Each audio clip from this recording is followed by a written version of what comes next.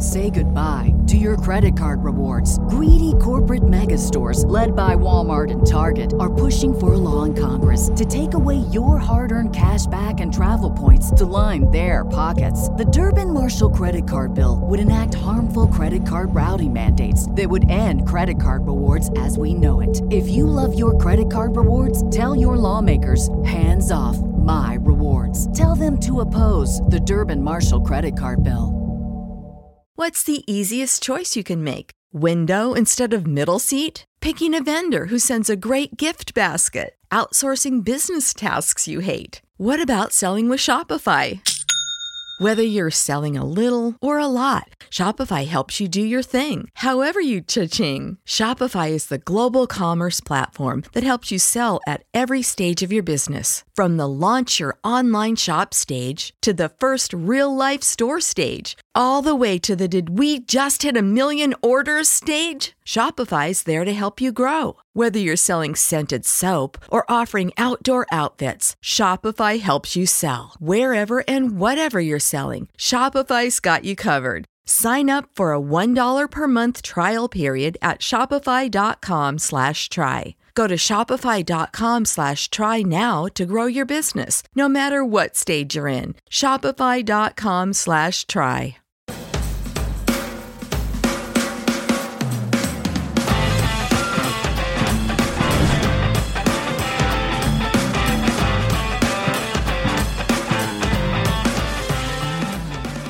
Hey, what's up, everybody? Welcome back to the Barbell Medicine YouTube channel. I'm Dr. Jordan Feigenbaum, your host. This is training vlog number 26.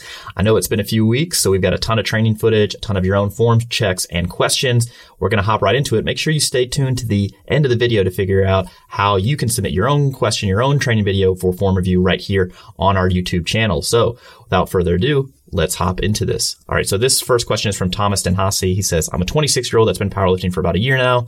I'm 190 centimeters and 128 kilos. So I guess it's like 6'2", 286 or so.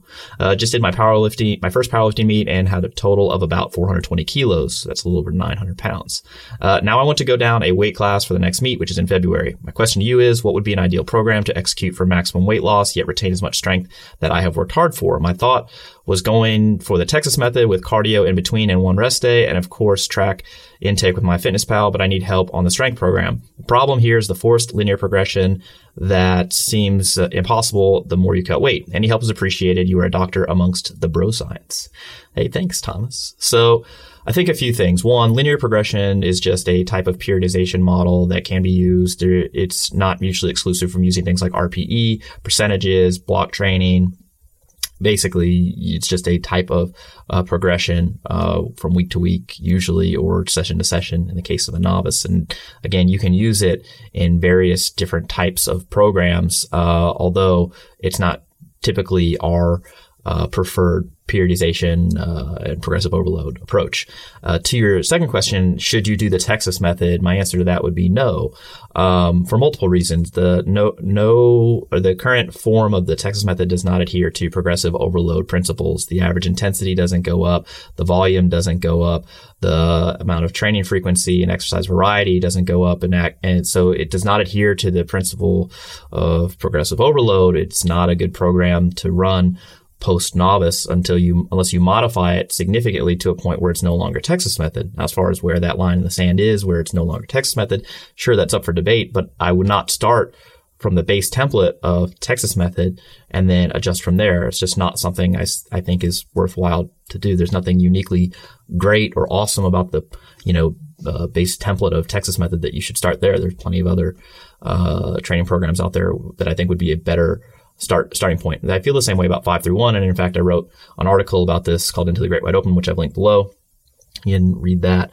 And people will hate me on the internet for this. They'll say, oh, you don't like Texas method, you don't like 5-1. And I get more about the 5-1. And it's like, well, it doesn't mean that you can't modify the programs or structure them in a way that makes them productive for you. It's just, why would you start there? There's not a ton of, useful stuff baked into the base template when that can be defined. So I think I would start somewhere else. Now, you're asking, how should you lose weight? That's going to be a calorie deficit. I've linked the article below to be a beast. I think that's a great way to set up your initial calorie intake, and you should be in a calorie deficit because I would lose weight, 6'2", 286, and your total is just over 900 pounds. I think, yeah, you're probably carrying a little bit too much body fat if I had to guess. I don't know what your waist size is, so I've also linked an article below about how to measure your waist because I would be tracking those on a every other week basis and making sure that they're going down, just assuming that you're carrying a little too much body fat. And I would actually expect you to get stronger if you train with the appropriate programming, even if it was using a linear progression type setup, but I don't think Texas Method would be my choice. I would use the bridge.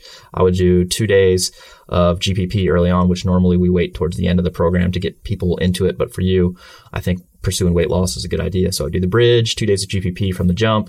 I've linked that below, along with how to measure your waist, the how to set your initial calories using To Be a Beast article. And then also, if you want to read up on why Texas Method and 531 are both inadequate or inefficient ways to set up your programming, I've also linked that article. And I expect to receive a lot of comments below about people who haven't thought hard enough about what I'm actually saying there. So sorry about that. Let's move on to the second question.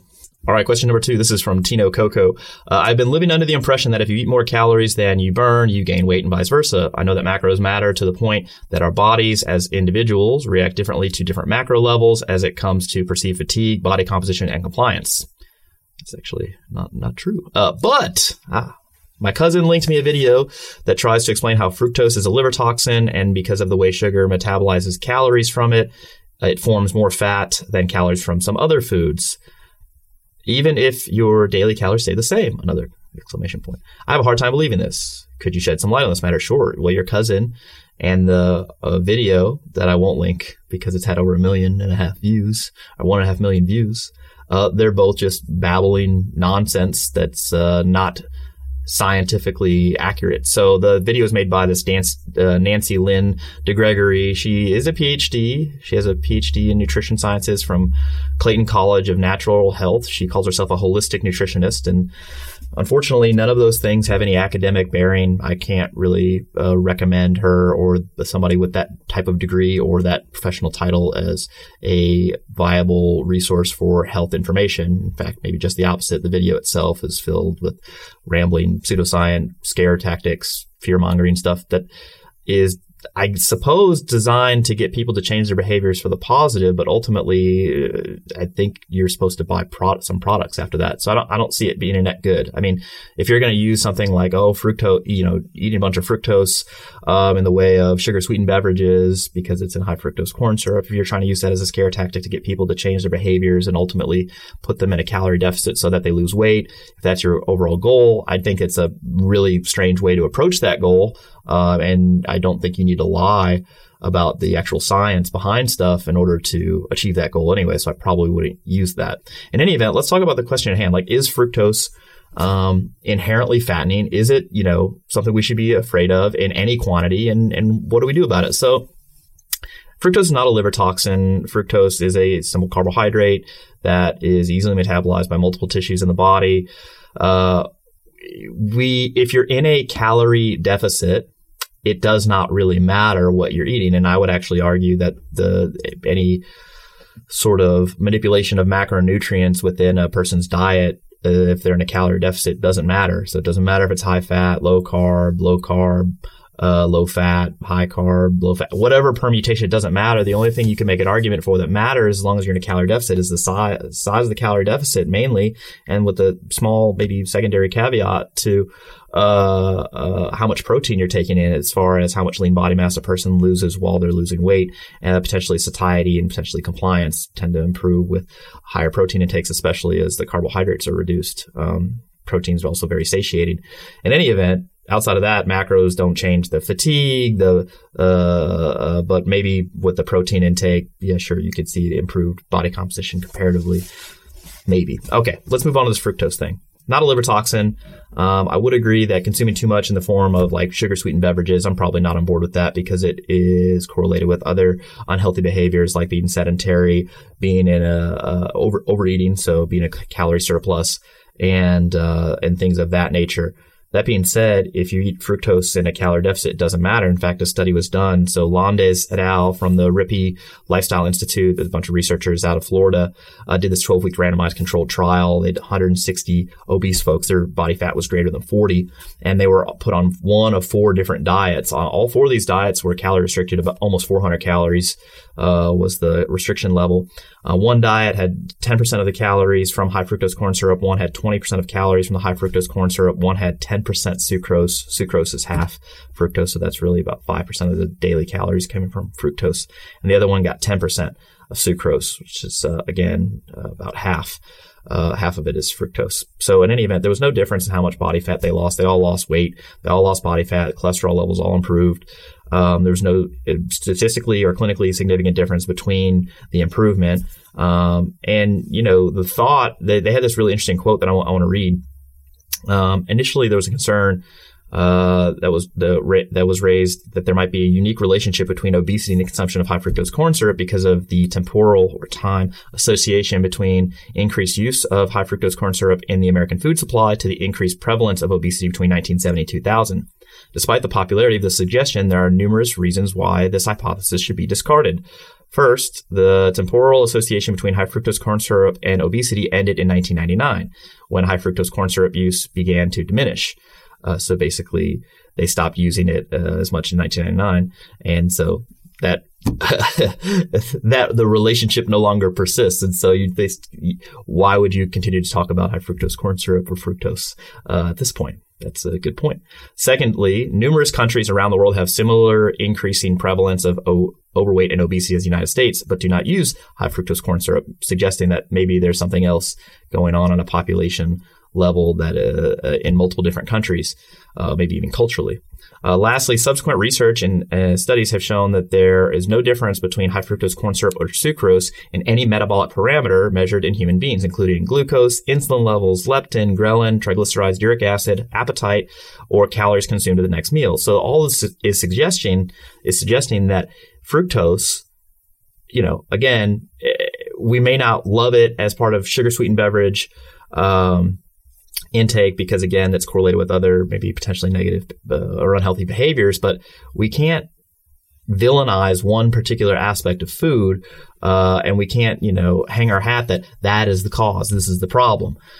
So anyway, I'm not reposting the video that you sent me because 1.5 million views. Well, how do I get 1.5 million views? You just start making stuff up, and I think people will watch. But yeah, that's. I'm not really worried about the fructose intake, again, unless I'm trying to change behaviors, in which case I would advise against sugar-sweetened beverage intake, especially for overweight and obese folks. That being said, I would not lie to them and say it's due to the fructose. I would say it's due to the extra calories, which would actually have the benefit of being true. So, all right, next question. All right, this next question is from Jeremiah Woody. I've heard y'all talk about sports-specific training before, and understanding that basic strength training is a good place to start.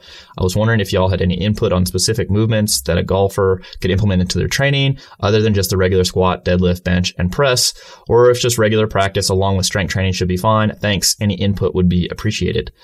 So the short answer to this is no, not really. I don't think that there's a case to be made for any specific type of exercise other than the ones you listed that would fall outside of our normal training variation stuff that we recommend. What I mean by that is there's not that one weird exercise that a golfer should include in their training that's uniquely different than a non-powerlifting sort of application. And what I mean by that is if you have a person who's just trying to get strong in general, right, and across multiple different tasks, multiple different modes, then you wouldn't just have them squat, bench, deadlift, press. You would likely have them do different variations, different tasks in order to improve their force production or strength in different contexts because they're not trying to specialize. So hyper-specialization needs to be reserved for,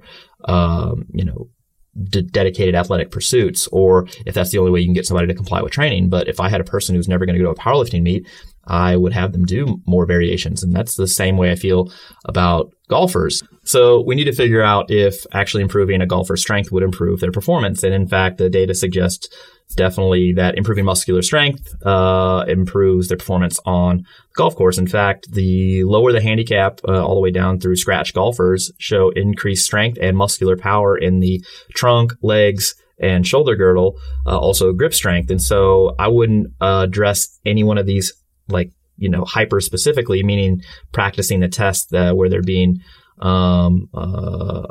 evaluated under, but rather I would try to improve leg strength, with multiple different movements, including different types of deadlifts and squats.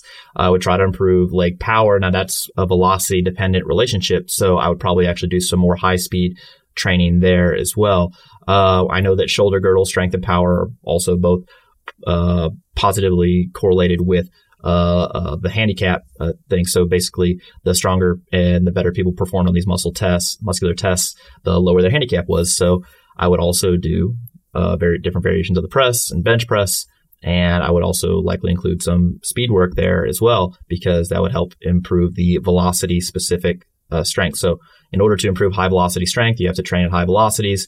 You cannot do it slowly. There are different adaptations that occur in each process. And the last thing, since the trunk power has also been associated with the lower handicap, I'd actually probably do some medicine ball rotational throws. And you see that all the time, and people laugh at it and they say, that's no strength conditioning. And it's like, well, why wouldn't it be? You're training using an external resistance that allows you to create force against this external resistance at a very rapid speed. And so that's high velocity force production. That's how you train for power. And it's fairly specific to a golfer. Now, I wouldn't do that all off the bat. If I had a golfer who'd never trained before, it'd probably look a little simpler, less variations on the squat, maybe two, less variations on the bench and press, again, maybe 2 or 3, and less variations on the pull. But I would not hyper specialize them like I would a powerlifter. And the differences between a powerlifter and the golfer are that the powerlifter, I would have no high velocity work, because that does not contribute to the specific adaptations that you need to excel in powerlifting, which are low velocity strength adaptations. But in golf, you do need some aspect of high velocity force production. And so I have to train at high velocity. So I'd probably do some dynamic effort work initially, maybe once or twice a week at first on a newer trainee, and then more later on, maybe even representing a 50-50 balance later on down the road for an actual competitive golfer, considering that training in the gym is unlikely to be the bulk of their total training program, considering how much time they have to spend out on the course. And again, the med ball rotational throws, I'd probably do that for somebody who's no longer a newer trainee. So that's how I would train for golf. And so there's just a few differences depending on the actual specific context. And again, it makes sense that a powerlifter or a barbell sport athlete would train differently than a golfer and vice versa. Next question is from Evan Baker. Could you please comment on how you would train an athlete focused predominantly on getting faster and jumping higher? There's a large industry out there for this very question, but lots of advice seems kind of made up. Welcome to the strength and conditioning industry. One topic I was most curious about is the idea that you can influence the amount of fast twitch muscle fiber you have. Is this true? Example I have read: long isometrics or slow supramaximal eccentrics reorganize your muscles to have more fast twitch muscle fibers. Though that is not true. On the same token, I have read a focus on near maximal traditional lifts transition fast twitch fibers to slow ones. I would really like your opinion because I appreciate your logical sense or your logical responses and citing of scientific sources. Okay, so hey, Evan, let's jump into it. Let's start with a kind of background overview and then go through line by line here and see what we've got. So muscle fibers have historically been classified into one of 3 different types. And basically, there's slow twitch and then 2 different types of fast twitch muscle fibers. So slow twitch are type 1. They're slow, oxidative, can go for a long time. They don't create a ton of force, but they do so for a long period of time. And then there's the fast twitch, and there's 2 types of them. One is type 2A, and the other is type 2X. Type 2X are effectively your very high velocity, very high force production muscle fibers, but they fatigue super, super quickly.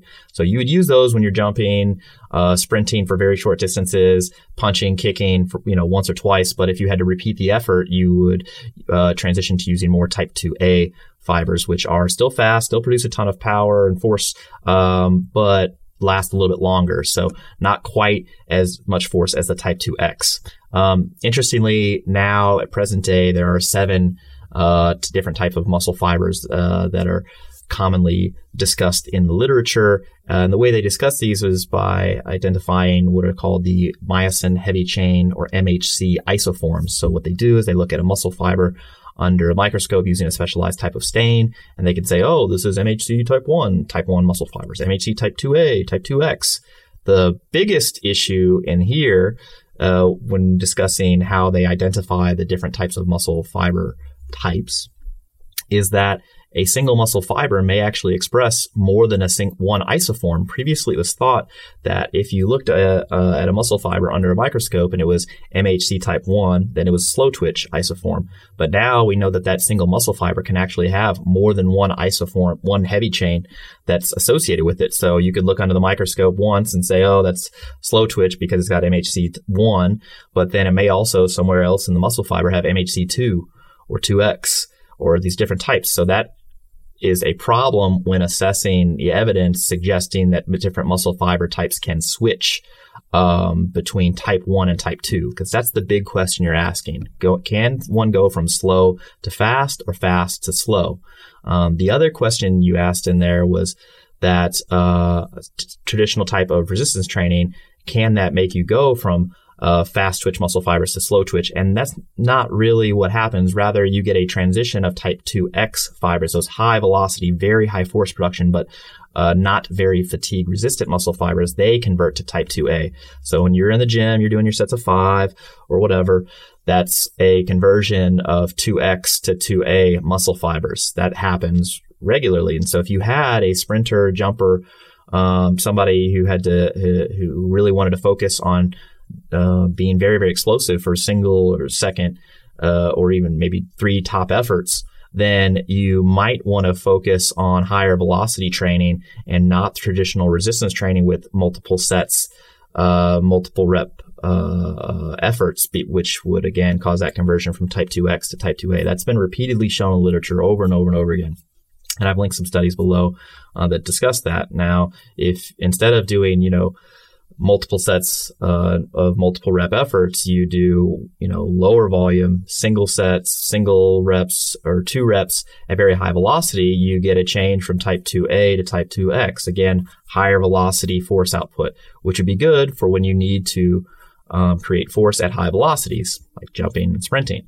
So it just depends on the application. So I think if you were going to train an athlete who's focused primarily on sprinting and jumping very high for very short efforts, then you could make a case for doing high velocity strength work. And if you had an athlete who was primarily interested in powerlifting, then you would not do those things because you're interested in low velocity force production, kind of like the similar discussion we had in the last question. Let's give you guys a little more like this muscle phys background, because there's some element of your question that suggests that the relative amounts of muscle fiber types are trainable. So using this sort of classic categorization of slow twitch being a type of muscle fiber and then fast twitch being the other type, and there's 2 subtypes of the fast twitch, type 2A and type 2X, can you actually influence how much of one that you have via training, or is it more about something that you're born with? So untrained individuals, Costel and colleagues, they did this classic study where they assessed untrained folks, and untrained individuals had about 50-50. So 50% slow twitch, 50% fast twitch. In athletic populations, we see middle distance runners and endurance folks with 60 to 70 or even up to 80% of slow twitch type 1 muscle fibers.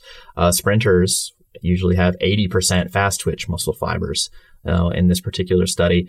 Powerlifters, weightlifters have a little bit less, talking 60 to 70% fast twitch muscle fibers. And then ultra endurance and marathon specialists tend to have 40% fast twitch, 60% slow twitch. So again, the way that you would predict how somebody's muscle fiber ratio is between slow and fast twitch is exactly what you would expect based on their sport. A weightlifter, you would expect to have a higher percentage of fast twitch muscle fibers compared to slow twitch. And an endurance athlete, you would expect them to have a higher percentage of slow twitch muscle fibers compared to fast twitch. And it does not appear that you can actually change these things from slow to fast and fast to slow. Only studies that have shown that to occur is when people take the nerve, they either denervate, so they rip the nerve out of the muscle fiber because the normal or the default sort of muscle fiber type and the characteristics are fast twitch. So if you take the nerve supply away from a slow twitch muscle fiber, it'll change to a fast twitch. I probably wouldn't recommend doing that at home. Also, if you take the motor nerve supply of a fast twitch muscle fiber and you hook it onto a slow twitch muscle fiber, then that slow twitch will convert to fast twitch. So you can do that, but those are all surgical procedures. And again, the yield is unknown because nobody's done this for athletic performance at this time. You can't switch from type 1 to type 2 via training. And again, there are a few studies that suggest that this might be possible. However, again, if we know that the way they're identifying these muscle fibers under the microscope using specialized stain, if you know that you can identify different types of muscle the different types of myosin heavy chains, MHCs, within a given muscle fiber, you could see how that could potentially be problematic and saying, oh, this muscle fiber converted to type 2. It might have been there the whole time. Or this fast twitch muscle fiber converted to type 1, slow twitch, but it might have been there the whole time. In any event, I linked four really good studies on this below, so you can read into that a little bit more. Again, the TLDR, no, you can't switch between type 1 and type 2 or type 2 to type 1. You can't do that. You can switch within type 2, the fast twitch muscle fibers. You can go from type 2X to type 2A. Again, that's a little bit more fatigue resistant, high force muscle fiber, but it contracts at a little bit lower velocity. That's what happens when we do traditional strength training. And then you can go from type 2A to type 2X if you lower the training volume and increase the contraction velocity. So you can't just decrease the training volume and keep and up the intensity. That actually would not do anything as far as muscle fiber architecture goes. You actually need to make sure that the intensity or the velocity goes up, not necessarily the intensity. All right, next question is from Paul May. Hey, my name is Paul May. I'm a customer from Brookings, South Dakota. I think you're the only one. You're the one person from South Dakota. I'm a 24-year-old male, 5'9", 175 pounds, around 14% body fat. I'm currently on week 7 of the bridge and plan on following it with 2 bouts of the 12-week strength program to prepare for competition in March. I will be competing in the 83 kilo class. I'd like to fill out the weight class while leaning down to about 10% body fat for both performance and aesthetic reasons. My planned method has been to slowly lose weight till I reach my desired leanness, and then I will slowly gain lean mass until I sit around 180 pounds. Am I going about this the right way, or would it be better served with an isocaloric diet? Can an intermediate lifter effectively recomp on an isocaloric diet? Whew, lots of questions here. So you're 175 pounds right now. You're 8 pounds away from filling out the weight class for 83 kilos, and you cannot do that while leaning down to 10% body fat. So as you gain weight, your body fat's going to increase, although the percentage may not change that much if you have favorable genetics. It's unlikely that you can lose body fat while gaining muscle at the same time unless you are very untrained or very obese. Usually that does not occur unless one of those two are present. Now, you could potentially lose weight and gain a little bit of muscle mass, if you have favorable genetics or are untrained or are obese. But for you specifically, I don't think that's a great plan. I mean, you're 5'9", 175, and your body fat's 14%. My recommendation would be to gain weight. I would actually have you gain weight up to over the 83 kilo class, maintain a few pounds over the weight class, and then cut down 1 or 2 pounds or whatever you need to do right before the meet and see how you do. This is, a powerlifting meet. I don't know how you've done in previous powerlifting meets, but you can only determine your competitiveness retrospectively. So you're suggesting that at 83 kilos and 10% body fat, which would likely take a few years to do from where you're at right now, the idea that you'd be most competitive at that weight class with that body fat can only be determined retrospectively after you've done that. You may find that you'd actually be a better 190, or 205, 93 kilo lifter, or 74. It just depends. I don't know your numbers yet, and they're not in here, and so it's hard to say prospectively if you're on point here. But I would say, given your body fat, age, and where you're at in relation to a meet, I would plan on gaining to a little bit above the 83 kilo weight class, and then lose a little bit of weight going into the meet, and that's what I would do. Yeah. All right, let's move on to the next question. This is from Sunil Rao. 47 years old, 170 pounds, 5'6". I was progressing well on my lifts until about a week ago when I developed some type of gastroenteritis. My Oral intake was severely limited for 3 days, during which I could only consume Gatorade and no protein. I've recovered somewhat, but still have limited oral intake due to GI upset if I eat too much. I went back to lifting this week, and it's clear that I've lost much of my gains. I struggled to squat a weight 40 pounds below my max. I wonder, like a max at a 5, or you maxing out on singles? Anyway, as I slowly get back to a normal diet and increase my protein intake, I'm wondering how I should approach programming. Should I reset significantly and do the novice linear progression? So just a few things. One, your protein intake is not associated with your strength performance in the short term. Maybe in the long term when we talk about lean body mass improvements or lean body mass maintenance during weight loss, but a short-term protein intake has no effect on your performance. So we need to divorce that idea. The other thing is I hope feeling better.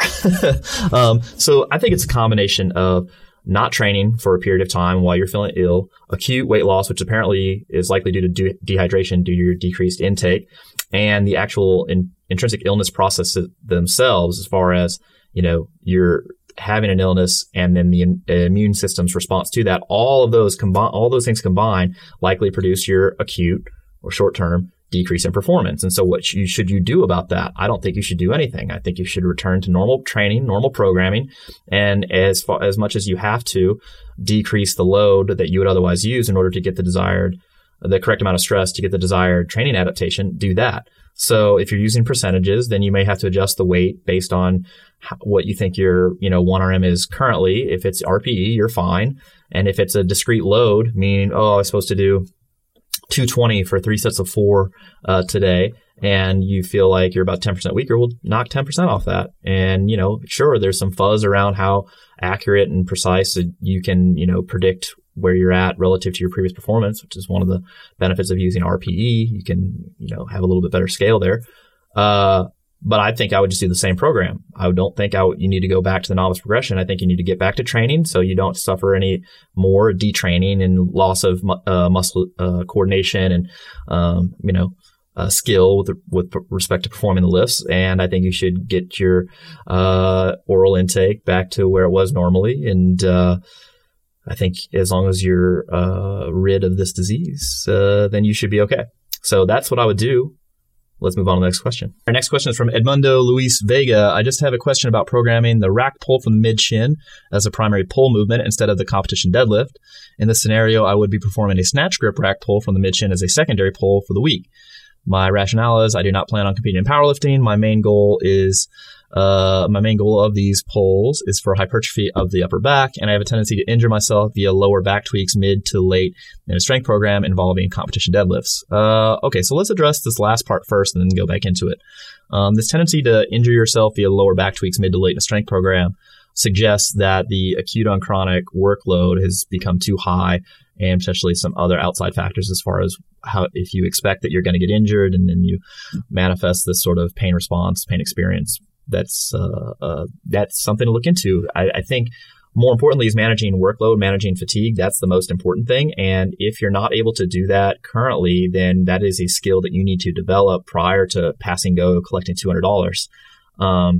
I would look back historically and see what trends you can find amongst your previous programming and see and pick apart, well, what worked, what didn't. Maybe I should try this different thing.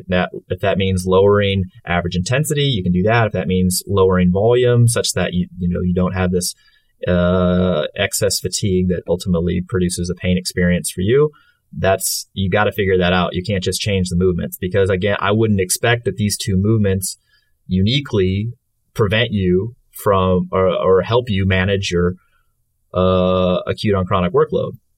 I don't think that you can.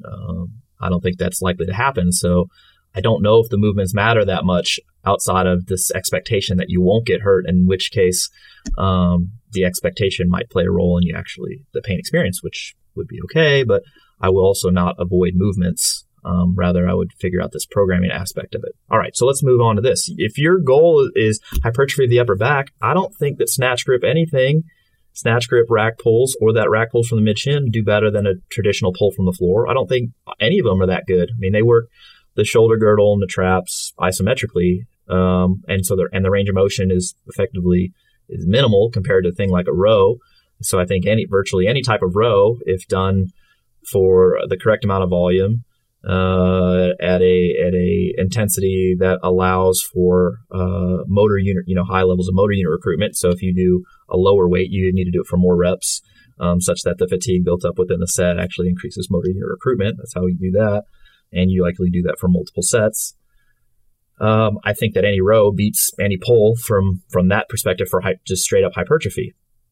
I think that, sure, if you're arguing that a snatch grip deadlift or snatch grip rack pull increases hypertrophy relative to a regular grip, conventional grip deadlift, you can make that argument until the volume gets high enough to where you reach the hypertrophy threshold from a single session, in which case it just doesn't matter, which is what I think is likely to occur. So I wouldn't expect to see more development from a snatch grip rack pull from the mid shin than a rack pull from the mid shin. And in fact, you're decreasing the range of motion of the actual lift with respect to the hips, the musculature about the hips and knees and ankles, so the lower extremity. I don't think that's probably a good trade-off. I'd try to figure out a way to pull from the floor. Now, if you can't get the programming variables sussed out, then maybe you try, maybe the rack pull from the mid shin is a great thing to do, and RDL would be probably a better pull than the snatch grip rack pull as far as overall development of the lower extremities. And for upper back stuff, I think you got to do rows. And presses. That's what I would do. As far as development of the erectors, squatting is going to help. Any type of pull like an RDL or even this mid shin rack pull is going to be helpful. But I would try to figure out a way to pull from the floor. That's what I would do. And if you do have some desire to get good at pulling from the floor, then I think you need to do that. But if you don't, I don't care what kind of deadlift you do. You would do trap bar deadlifts, that's fine. Have you tried sumo deadlifts? Some people do pretty well with those, just based on the expectation and potentially the decreased amount of fatigue that the lower back receives acutely. But again, it's all going to come back to workload management, and that's a programming sort of tenet that needs to be learned, and I wouldn't avoid learning it. So, all right, let's go on to the last question. James Meacham. Are there any benefits to supersetting primary exercises such as deadlift, press, squat, and bench beyond potential time efficiencies? I like that you called them primary exercises, like colors, Let's see. Perhaps you could develop increased work capacity, conditioning improvement, hypertrophy, and or strength gains, given appropriate volume and intensity. Do you ever prescribe these and or utilize them yourself? So let's go answer these in backwards. Do I ever prescribe these or utilize them myself? No, never. Outside of potential time improvements, not for the big lifts, because there are other aims that I'm trying to achieve. Okay, so we'll talk about that here shortly. They would actually compromise strength improvements if you did them this way, because so again, deadlift and press, they're alternate. There's no overlap really in the primary movers for the lift. So the deadlift is mostly lower extremity. The press is mostly upper extremity. Sure, there's some overlap with the trunk. I get it. But ultimately, since there's not a lot of pre-fatigue going on, effectively the metabolic demands of the superset themselves become the limiting factor into performance, which ultimately compromises how much weight on the bar you can use. And you're not getting any additional motor unit recruitment from that fatigue. This is just a metabolic, a systemic metabolic limitation, or cardiorespiratory limitation, would be a more accurate way of saying that. So because the weight on the bar is compromised, the actual strength improvements would be less. So yeah, if you wanted to get better at doing presses after deadlifts, and that you were calling that an improvement in strength because your performance would go up the better you got adapted to this task, then sure. But it wouldn't improve your 1RM to 5RM, that kind of weight. I would not expect it to do that. I would expect it to be worse, because again, since the weight on the bar is compromised, you don't get the technique development, the intermuscular coordination, the voluntary activation of the motor units, and the muscle tendon adaptations that improve strength overall. And you can only do that through more heavier weights. For hypertrophy, I would expect no real difference, to be honest. I think as long as the volume is substantial enough, or the intensity used, and then subsequent volume at that intensity is substantial enough to recruit high threshold motor units and therefore a lot of muscle mass. And you're able to do that multiple times. So to generate a hypertrophy response without developing too much fatigue, that would be a way to do it, because hypertrophy is basically a function of recruiting a bunch of motor units and doing it many times, and then being able to do that again multiple times per week to increase the size of a muscle. So supersets, if you had no overlap between the exercises, so a deadlift and a press or squat and a bench, so minimal overlap, you would not expect any pre-fatigue from the first exercise to exist and bleed over into the second exercise, such that you would start recruiting higher threshold motor units due to the fatigue of the muscles that you're now working. Rather, you would expect this cardiorespiratory sort of limitation that would compromise how many reps and how many sets you could do.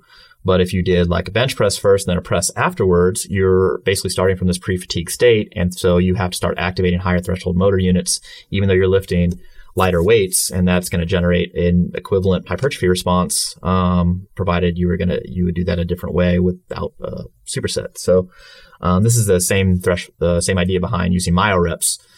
The idea is that you're lifting a lightweight to near failure, and that's causing a recruitment of a bunch more motor units. And then you get to expose them to multiple sets, multiple reps where you're using those additional motor units and getting hypertrophy response. Now, on supersets, you're going to do that only if there's overlap between the first and the second exercise. If you're not using the same primary movers, then I think, again, you just end up compromising the volume and the motor unit activation, because it's a cardiorespiratory sort of stress, not necessarily a muscular fatigue type of stress. You could, and with that in mind, you'd likely improve work capacity specific to that task. Since it's not locomotive, like running, cycling, swimming, etc., I wouldn't expect this stuff to improve your swimming, cycling, anything like that. Much. I don't think the transfer would be that high. It'd be some non-zero transfer, sure. Just like I wouldn't expect that improving your running performance would improve your ability to do this. So that'd be a very inefficient way to go about improving your running, and it'd be just like it'd be a very inefficient way to improving your CrossFit just by doing running only and avoiding CrossFit. So I don't think there's really any benefit for doing supersets other than time. And the only time I do them and that I recommend them is when people otherwise wouldn't be able to train due to time restrictions. So hopefully that answered your question. That is training vlog number 26. I apologize for the delay. I'm not traveling as much for the next couple of months. Fingers crossed. But hey, if you want to submit your own training video for review, you should shoot it landscape at 1080p or higher. Use a service like WeTransfer, Google Share, or something to share the video with us. Send it to media@barbellmedicine.com. There's more info in the description below. If you have a question, send it to media@barbellmedicine.com. Hopefully it's a good one. We will feature it here on this training vlog. And guys, thank you so much for watching. We'll catch you next time. See ya.